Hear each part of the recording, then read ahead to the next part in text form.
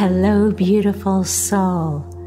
Welcome to Your Story is a Legacy show. My name is Rosanna Jackalone, and I'll be your host, your life story guide, your legacy coach, your spiritual healer, and friend.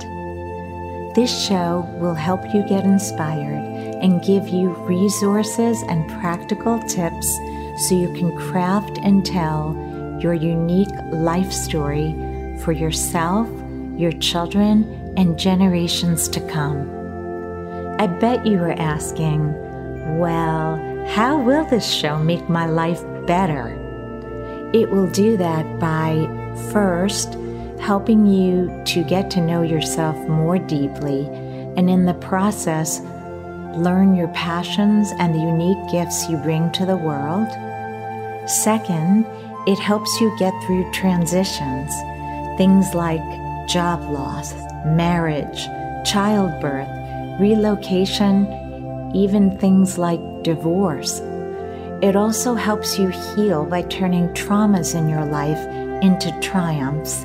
And finally, it helps you create a legacy to leave for yourself, your family, and future generations.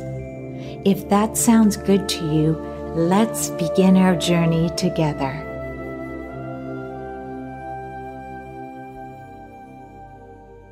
Good morning, beautiful soul. Does your life seem simple, or do you find it filled with stuff that is not aligned with your values, with your life purpose? Stuff that fills your home, stuff that fills your mind, even stuff that fills your schedule. One of the key concepts in Zen Buddhism aims at enlightenment through meditation. You can visually see what our mind should look like if you look at a Zen garden where there is an abundance of empty space. That empty space is uncluttered and pristine. The same should be true of our environments, both at home, at work, and our schedules. And if you took the simplicity concept to Christianity, there is a scripture that reads something along the lines of, "No servant can serve two masters. He will be devoted to the one and despise the other." Which is to say, we must be aligned with our life purpose. The directness of our life purpose forces the unnecessary stuff to fall away. Now, I know that sounds easy enough, but to get to the true understanding of our life purpose requires space, openness for reflection, just like in the Zen garden or the blank pages of your journal or in the stillness of your mind. I'm sure the question that comes up, as it has with me so often, is, how do I know if I'm living aligned with my values and my life purpose? You can start by asking yourself these fundamental questions. The first question would be, am I giving myself space and quiet to ask these questions and to check if I am aligned with my values? I actually do this on a yearly basis, or I also do it anytime there is a big change in my life. Then the questions I ask are, who do I answer to that is bigger than me? Do I spend time in that sacred space daily? The next question I ask is, what stirs passion in me? The third question, what am I naturally good at? The fourth question, what do I want to be remembered for in this life? And then the fifth question is, what am I unable to live without?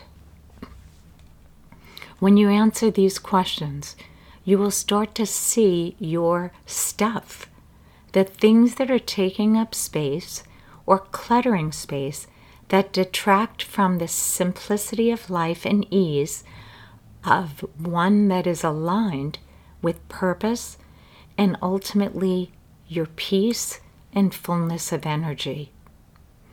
In my life, as I'm about to embark upon a new demanding position as a Chief Marketing Officer, after working for myself for the past 15 years, it would be very easy to let this role absorb me if I was not centered in my values. As I add more hours to my career during this stage, I will have to remove time from other areas so that the things that are aligned with my life purpose and values don't suffer. So for me, I outline those things as my faith, my health, my family, my closest friends, and key passions. So here are 3 ways that I'm doing that. Number 1, I have my week organized in advance. I typically do this on a Sunday. This includes family visits, meals, phone calls, workouts, volunteer work, and obligations. I have those all placed on my calendar around my work schedule, so I make sure these things are being done. There's time allocated to them. They don't happen by accident. I also take some time on the weekend to file and sort through important items I have to deal with. At the moment, my tax file and March budget are on top, along with updating electronic health records for my mom. The next key way I do this is with a morning meditation. This involves scripture reading and journaling. I may right now double up on making my meditation a moving meditation 1 or 2 days so that I can get exercise in as well. And on those days, I will not journal.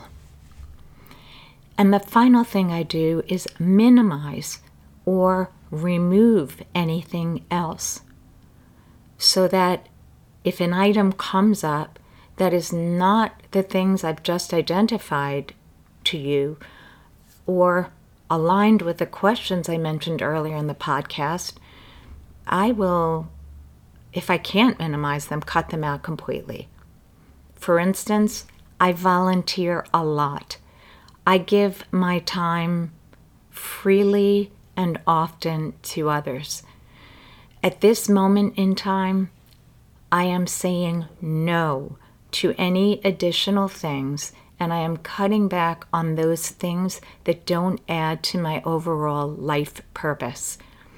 I have even taken to throwing out and giving stuff away now, since part of planning and organizing for me means I want to be able to have only 1 to 2 of everything, but not more.